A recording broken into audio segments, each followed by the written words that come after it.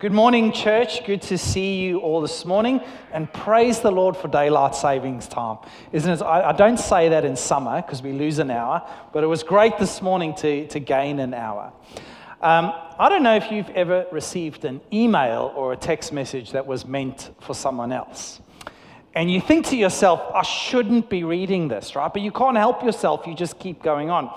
Well, a few years ago, we were going to move, and we were packing boxes, and I found a letter that I had written to Irina, my now wife, when we were dating. Now, just to put your mind at ease, we did date in the age of text messages and emailing, but I thought to myself, there's nothing quite like a real physical letter that arrives in the postbox. And so, this was the girl I loved, and I was hoping to marry her. So I really wanted her to do something a little bit special. And then I went one step further, and I thought, I'm going to have a go at poetry. So I found this letter, which had been written 15 years before. And as I began reading it, I thought to myself, how could a man of average intelligence write such utter drivel? It was terrible. It was bad. It was really, really bad. And I was thinking, I shouldn't be reading this. And I had written it. It was really go. And the weird thing is, 15 years ago, when Irina had received this letter, she thought it was wonderful. Shows she had lower standards back then. But anyway, it made me think, as a married couple, the journey that we've been on, right? The things that we faced together, the things that we've learnt, how much we've changed, and also that we've grown older together.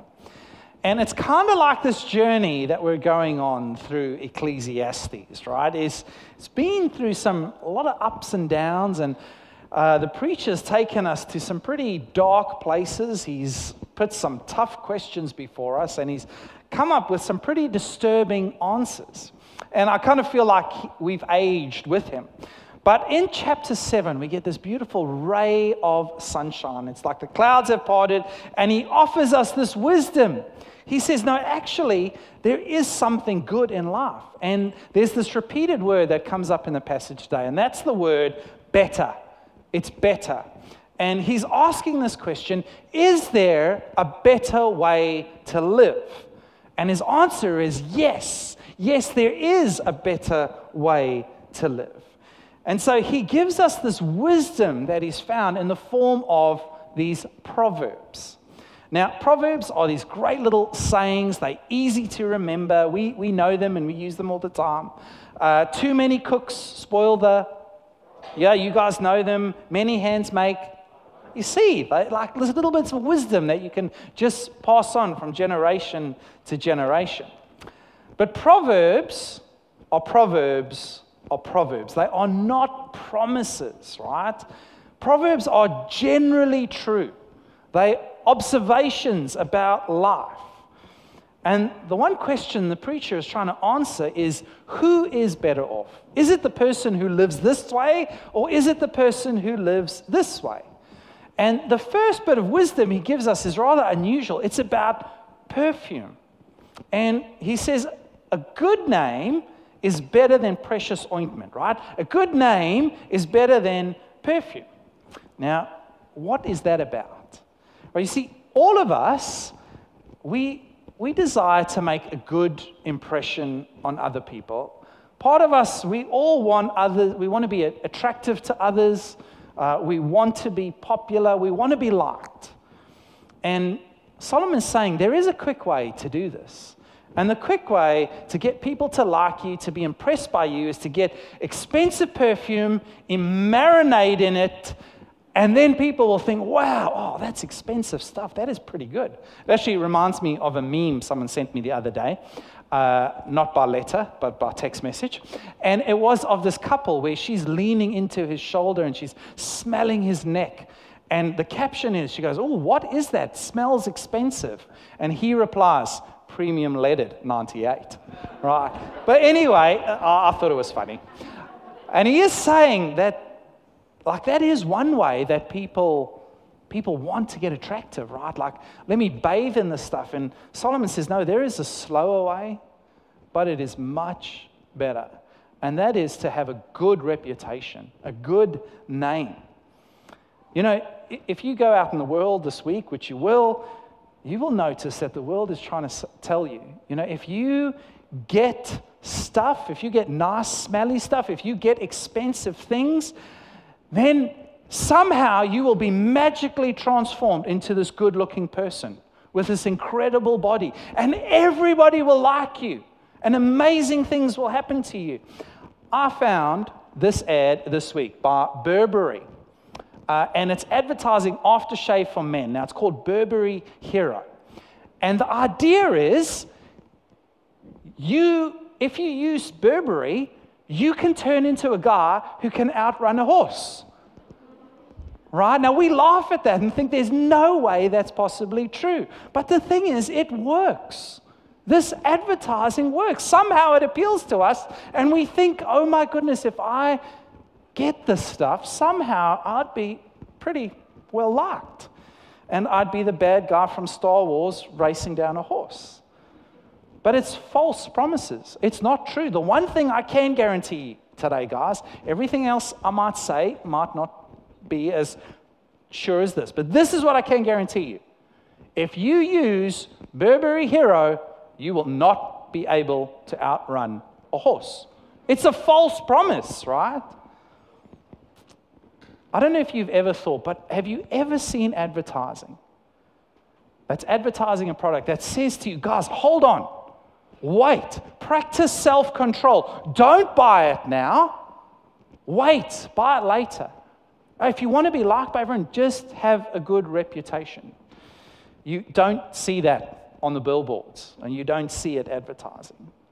You see, the better way is build your reputation. How do you do that? Well, the truth is there's no shortcuts. It takes time. You need to be known. You see, every action or word that you speak is either building your reputation or destroying it. And people will watch you. They will watch how you are, consistency in your character. They will watch what you do when you make a mistake.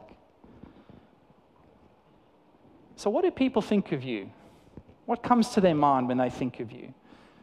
Do they think, oh, wow, they wear that Burberry Hero. Man, amazing smell. Wow, they're good looking. Or, wow, they've got a lot of great expensive stuff. Or do they think of your generosity?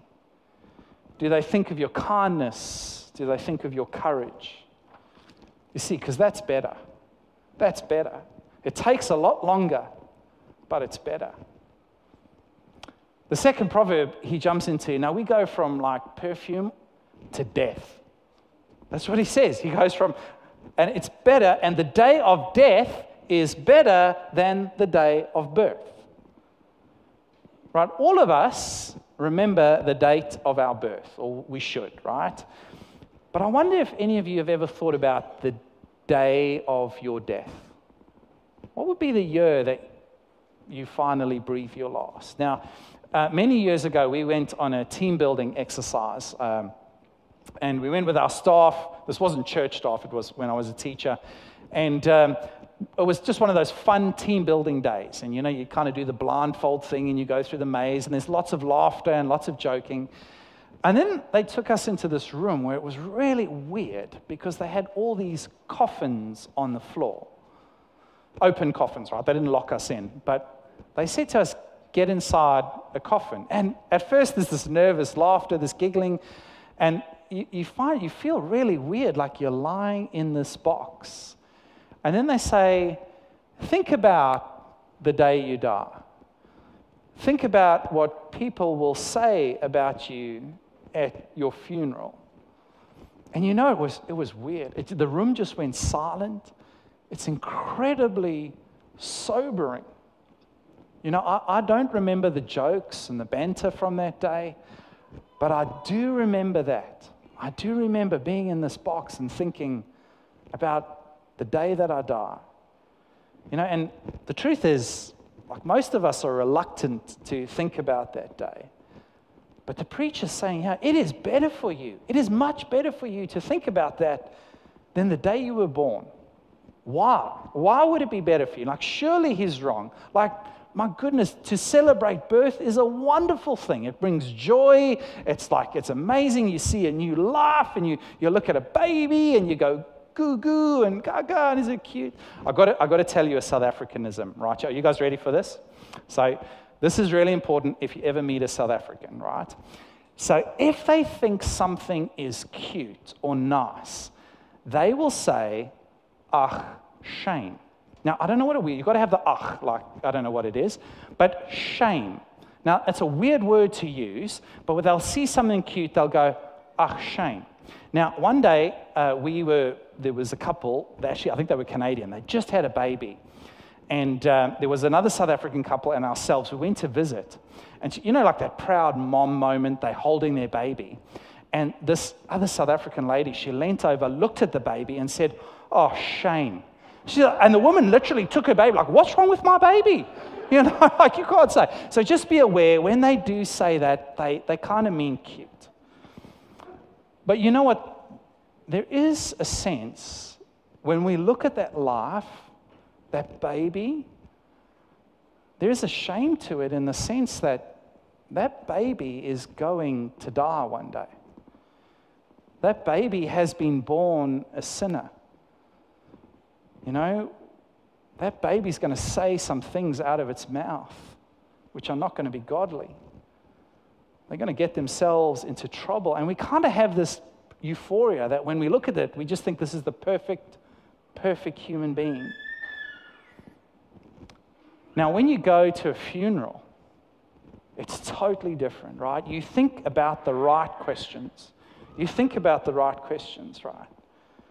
Because the greatest fact of life is death. Some precious member of our congregation, John Cambridge, John's an elderly man.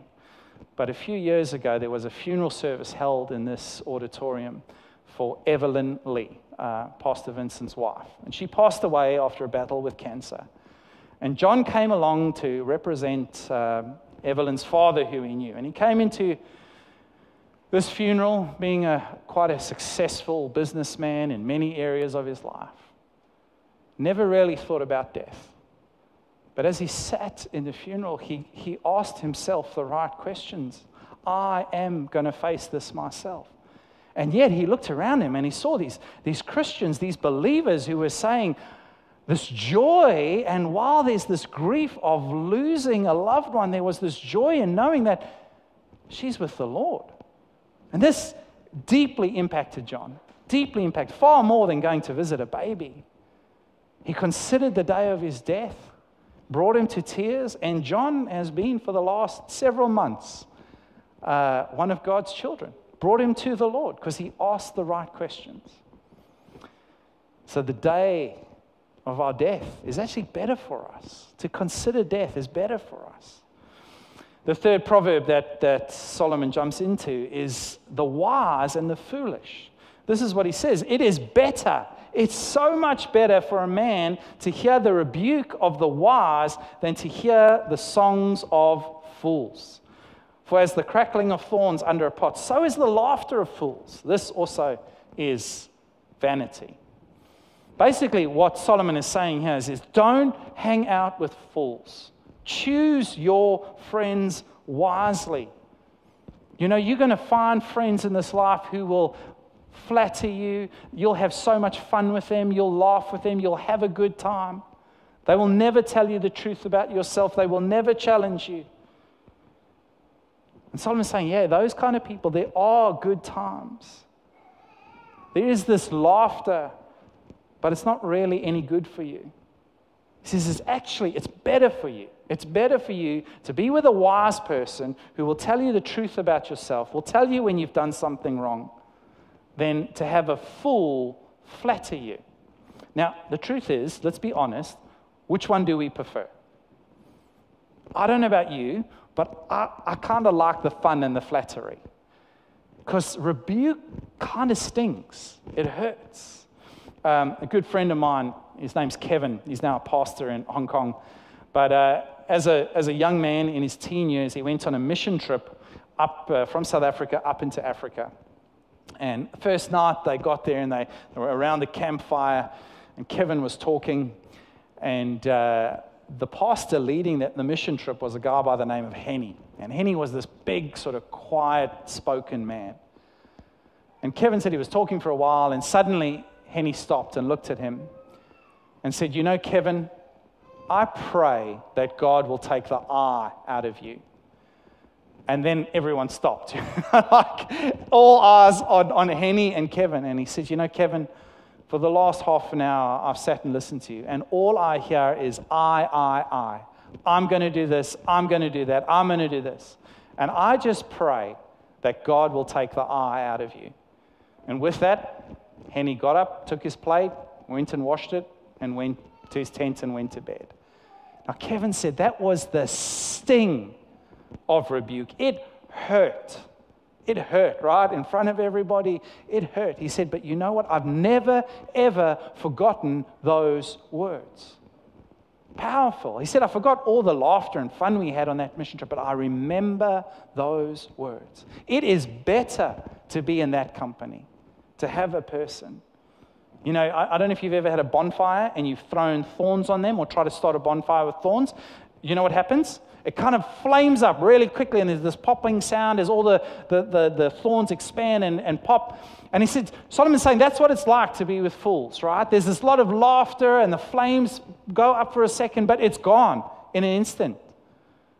As soon as difficulties come, they don't want to be around. When the fun times are not there, they just ditch you and leave you. You don't get any permanent warmth from that kind of relationship or friendship. So here's the question. Who are those people, and particularly young people, right? Who are those people in your life who are always there for you in that season where it's not so easy? Who are the wise people in your life who you know will tell you the truth? We need them. Here's another bit of foolishness. He says, you know what really is telling? Is how we respond to hurts or insults. Because they will come. And Solomon's conclusion is that it's much better to be a patient person than a proud person. And you can spot a proud person, right? Because they are easily hurt. They're easily angered. They're easily offended. And Solomon says you notice that there's these two forms of anger. You want to spot a proud person, you'll notice that there's one kind, they get angry really quickly and it just blows up and comes out of their mouth. I think there might be a certain male Australian tennis player with this problem. If you know who I'm talking about. But you know, there is another side. It's that anger that doesn't come out of your mouth but goes in to your heart, and you bear this grudge or resentment against someone. And Solomon is saying here that pride is behind both that temper that explodes and that grudge that comes into your heart. He says, be the wise person. It's better to be patient than proud. Now, I don't know about you, but you kind of, as I'm preparing this message, I'm thinking, how do all these fit together? Is Solomon just sitting there and he's kind of giving these little bits of wisdom? They don't really connect with each other. So what is the common thread that runs through all these little proverbs? What is the thing that ties them all together? You know, he starts off with perfume and he ends up with pride and bribes and all these things. But the thread that holds all these things together is that wisdom, true wisdom, is about living for the future rather than the present. That's true wisdom, right? To put it another way, a wise person will always consider the long-term view or the long-term consequences. You will spot a wise person because they will go, what I'm about to do, what I'm about to say, how will that impact me 10 years from now? How will that affect my life? That is a wise person. You know, it's the classic Jacob and Esau story. So we got Esau. He's this burly hunter, big rugged kind of guy, and he goes out hunting for the day. And he comes back, he's had a hard day hunting, he's exhausted, and as he's coming back into camp, he smells this awesome pot of stew. And it's his younger brother, Jacob, and Jacob's busy made this pot of stew. And he's like, oh, Jacob, give me some of your stew. And Jacob, being quite crafty, says, no, first, give me your birthright. Now, birthright, you're entitled to the Father's blessing. Everything that you stand to gain, this inheritance and all that. You just have to wait for it. And Esau's answer is this. He just says, he goes, what use is it to me to get my birthright? I'm going to die. Like, talk about exaggeration, right? He's tired, but he's not going to die. I'm going to die. Rather let me give me something to eat. And he sells his birthright, this future that he had. He sells it for a bowl of stew. I mean, it wasn't even a steak. It was stew. And he cashed it in. You know, we laugh at that.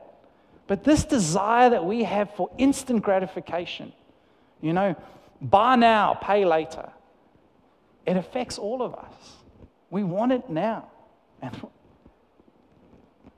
wisdom will tell us, think about the long term, right? A good reputation is better than expensive perfume. Why? Because expensive perfume lasts you 24 hours, if you're lucky. But a good reputation lasts you a lifetime. You see, the day that you die is better than the day you were born because you think about death. And as soon as you think about death, it gives you this long-term perspective. You think about life long-term. But Solomon had this long-term view, right? This is why he's given us this wisdom. But the truth is, it's actually not long enough. Because Solomon is only giving us this wisdom within this frame of life under the sun, our earthly existence. This is all we have, and wisdom for all we have are these proverbs. But it's not long enough for true wisdom. So Solomon has to be honest, and he has to evaluate this wisdom and say, well, you know what, if you did live this way, if you chose to adopt all this wisdom and you did find it and you lived it, well, it's good advice. It is better. It'll probably go better for you. But actually, there's some drawbacks to this. There's some limitations to this wisdom I'm giving you. Number one, you've got to remember that God is in control, not you. He says it like this: consider the work of God. Who can make straight what He has made crooked? You see, God has the last word over your life. And we need to think about this, right? Because many of us, we love to plan. I like to plan.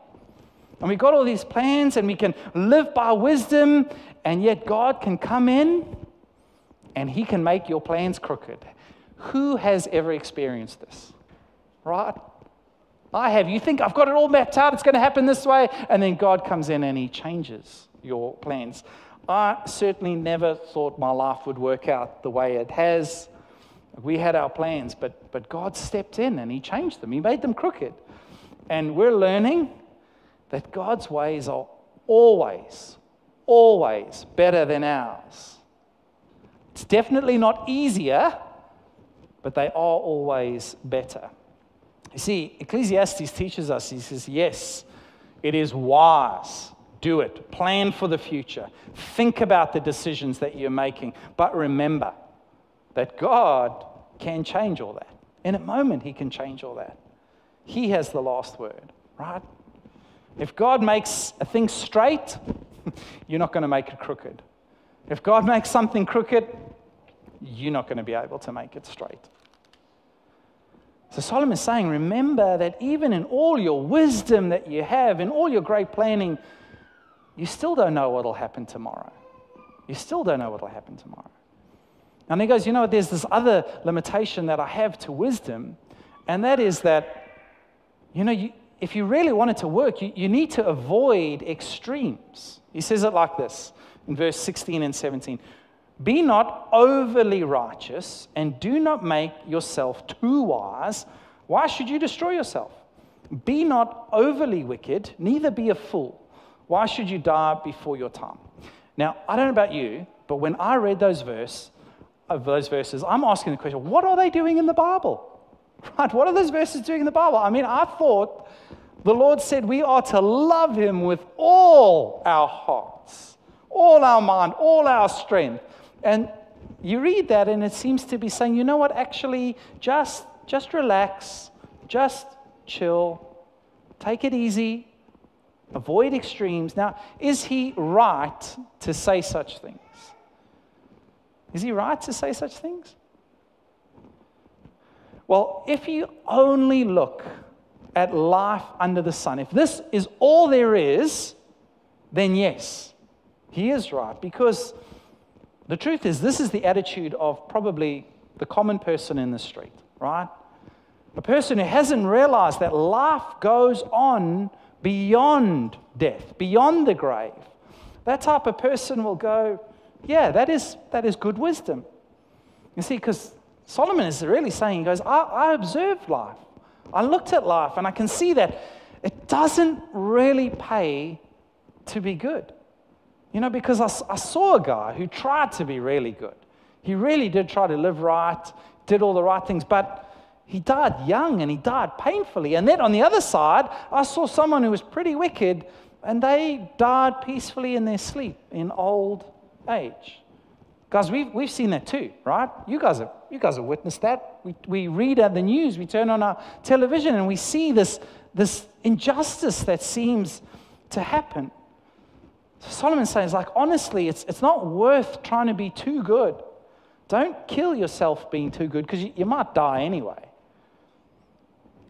You see, and if the furthest that we can see is the grave, if we think that death is the full stop and that's the end, then this is actually quite sensible wisdom. You know, and most people, if you stop them and ask them, they would go like, yeah, that's my worldview. That's my philosophy, you know. Don't just be nice. Don't be a jerk, you know. Just as long as no one gets hurt, that's good enough. You see, the average person actually wants to be good, but they don't want to be too good. Just don't go to extremes, right? Don't be too bad because you don't want to get yourself in trouble and you don't want to spend time with the police. Just try a little bit of stuff, you know. Stay somewhere in the middle, maybe a little bit of church. Keep it to yourself. Keep out of trouble. But wisdom doesn't end there. Wisdom doesn't just stop with death.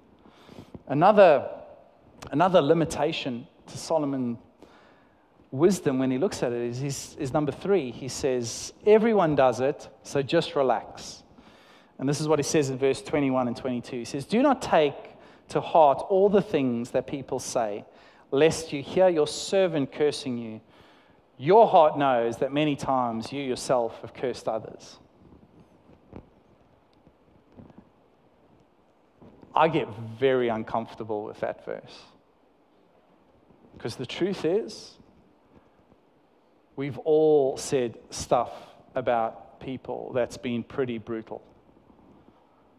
And it's stuff that you've said that you probably would never say to their face.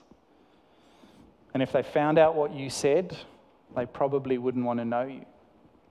I've done that. That's why it makes me feel uncomfortable. And so when somebody says something about you, Solomon's saying, like, don't stress about that because you're guilty too. Don't stress about it. Now, that's not right. That's not right. We can't just relax. We can't just forget about it. Because that type of wisdom basically excuses and minimizes sin. It minimizes your sin. Because your words do matter. What you say about others does matter. It does matter. We're going to be held accountable for every careless word spoken. James talks about the tongue. He says, don't let cursing and praise for God come out of your tongue. can't come out of the same way. So it does matter what we say. But more than that, it does matter that you are sinned against. It does matter when people say things about you that aren't true. You're God's children. He does care about what people say about you. And we know the power of words. The power of words is incredibly destructive if they are hurtful and harmful. You know, this type of wisdom, you look at it, well, it's only advice for this life. It's only advice for this life. But as soon as you look beyond the grave, you need something more. You need a wisdom that will say, no, there will be an end to injustice. The things that are said will be brought into account. You see, it's not really complete wisdom that Solomon's giving us. He's only giving it to us in the boundary that he's put on himself of life under the sun. Because there's this important question that he can't answer.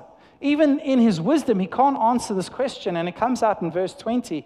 It says this, surely there is not a righteous man on earth who does good and never sins. Solomon knows that to be close to God, we do need to be righteous. We do need to be holy because he's holy. And he's saying it doesn't work because the harder we try, even if you find a person who really tries to live this out and does it well, they all fail. There's a point in our lives where we just can't do it. We all have stains on our lives. Romans 3 puts it like this. It says, for all have sinned and fall short the glory of God. You see, because there's another limitation on Solomon's wisdom. If we manage to follow it, right? If we get really good at it and we manage to live it out every day, and we're following the way of wisdom and we're walking in it, and we do everything that's suggested, you know what happens to our hearts? We become proud. We become self-righteous. We start thinking, oh my goodness, I really am pretty special. Look at my life. Why can't everyone be like me? Why can't they just make good decisions? Why can't they think about the future and what harm they're doing to themselves? Why can't they be like me? Now, the truth is, in church, we talk a lot about sins that are obvious and destructive, and it's important that we talk about those. But there is a sin that's far more subtle, but it's equally dangerous, and that is the sin of pride. And pride really irked Jesus. It really got under his skin. Jesus told us this parable of a Pharisee and a tax collector. And he was telling it to people who trusted in themselves that they were righteous and they treated others with contempt. Now that's what happens, right? When you start thinking, I'm pretty special, what you start doing is you start thinking less of others and you treat them with contempt. And Jesus tells this parable. And he says this, right? There was a Pharisee, this religious person dressed in the right clothes, said the right thing, looked the right part. And then on the other side, there was a tax collector, basically the scum of the earth. He said both these people went into the temple to pray. And first of all, the Pharisee stands up and he makes sure everybody's listening. He makes sure everybody can see him. And he says, God, I thank you that I'm not like other men. Actually, thank you that I'm not like the extortioners, the unjust, the adulterers, or even that tax collector over there. Thank you that I'm not like them. I'm so much better than them. Lord, you know all the good things I do. You know that I fast twice a week. Twice a week. I give all the tithes that I get. I'm pretty special. And Jesus contrasts that with this tax collector. And we're in the temple, he doesn't even look up his eyes. He doesn't even lift up his eyes. All he can do is beat his chest. And he says this, he says, God, be merciful to me, a sinner.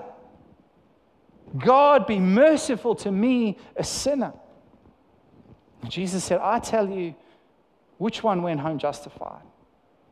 It wasn't the Pharisee. It wasn't the Pharisee. You see, real wisdom, right? The answer to which way is better to live. isn't about reading a whole bunch of self-help books. It isn't even about following the wisdom in this chapter. Real wisdom begins with, God, be merciful to me, a sinner. That's where real wisdom begins. The Bible says it like this. It says, the fear of the Lord is the beginning of wisdom. Church, we don't need a better way of living. We don't need a whole list of, okay, this is better or that. We need a better wisdom. We need an eternal wisdom, a wisdom that goes beyond the grave. And thank God, God has given us that wisdom. It's in His Son. You see, Jesus gives us the longer view. Jesus takes us through to the other side. He takes us beyond the grave. And in another letter that was written, Paul writes to this church in Corinth, a church that was really struggling and had some real messed up practices and messed up thinking. And he says this to them. He says, for the word of the cross is foolishness. It is folly to those who are perishing, but to us who are being saved, it is the power of God. You see, Jesus is the wisdom of God. Right? The message of the cross is the power of God. People would look at that and go, God, you're foolish. You're foolish. This is your answer to the world? God, that's weakness. And God would say, yeah, in my weakness, I show up your human wisdom. Because true wisdom is found at the foot of a cross. That is where suddenly we get this doorway and we look at eternity. Everything comes into perspective. Our life on this earth comes into perspective. The way we live, the way we speak, it comes into perspective. But it doesn't stop there. It takes us through into eternity. It takes us through into a relationship with God. You see, some might look at that and go, wow, isn't that foolish? To take the Son of God, who only ever did good, only ever walked around healing and teaching, he never said or did the wrong thing, to take that life and at 33 to put it on a cross, isn't that foolishness? And yet that was exactly God's way of putting the world right. His wisdom. You see, that's the place where you discover real life. That's the place where wisdom makes sense. You know, the cleverness of this world is just undone at the cross. The crazy thing is, at the foot of the cross, that's God's answer for putting the world right. And that's the message. Jesus would say, come and look at the cross. Don't trust in yourself to try and get better and try and do all the right things. No, come broken, come hurt, come sinful to the cross. Because there, it's at the cross that this man who lived a completely sinful life takes your sin onto himself and gives you his righteousness. That's wisdom. The wisest step you will ever take is towards that cross. To come before him, to see the beauty that's there. And you know the awesome thing that it says? It says that once we begin, that's not the end. The foot of the cross is just the beginning. Because it says he will lead us into all wisdom and all understanding as you continue to walk with him. All wisdom, all understanding. You see, that cross is just that beautiful doorway into eternity, into his promises. And you can stand at the cross and you can then say, don't have to be confused and look at life and see the limitations of wisdom. No, you can look and go, Lord, it makes perfect sense. It is beautiful. It is absolutely beautiful. And with assurance, you can say, I understand. I understand your wisdom. So church, what does that mean for us? What does it mean for us? It doesn't mean that wisdom is not important. It doesn't mean that the wisdom that we read about in the Proverbs today are not for us.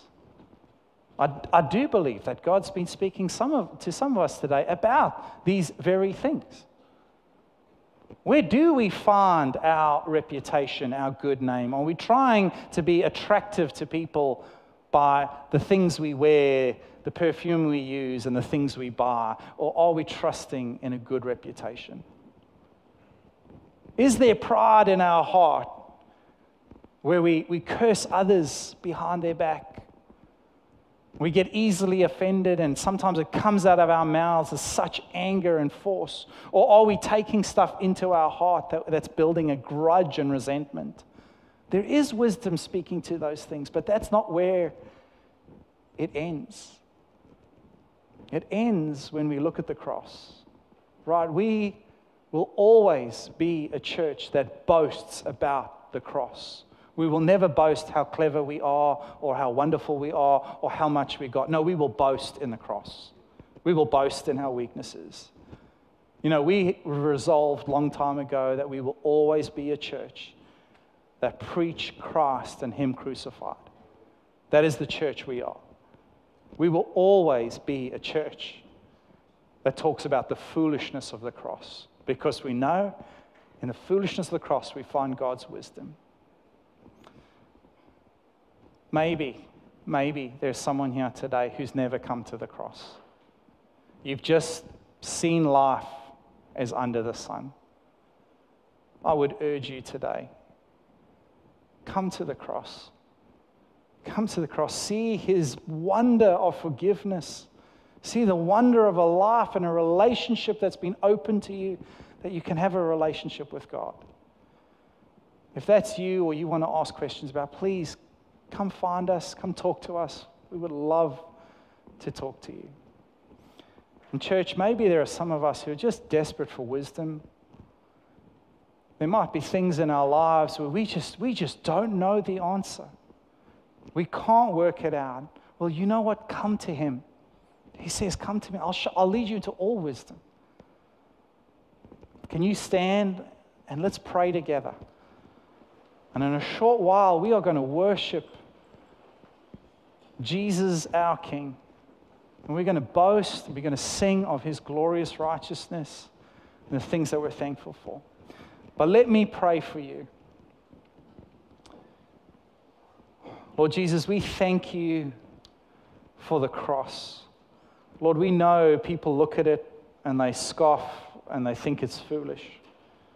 But Lord, it is so wise of You to take the broken things of this world and to turn them into the most beautiful thing possible. Lord, we are a people who are grateful for the cross. We're grateful for the resurrection. Father, I pray for us as a people. Help us, Lord Jesus, to seek You, to know that we can come to You and that You will give us wisdom. You will reveal Your heart to us. You will show us the way. So, Father, I pray that You would minister to the hurting, to the confused, to the lonely, and to the broken this morning. I pray that You would show them the love that's displayed on a cross. And Lord, I pray that as they cry to You for wisdom, would You give it to them, Lord? Lord, help us to be a church that rejoices in the truth. And we rejoice in the cross. Lord Jesus, we love You. We thank You for all that You've done. Amen.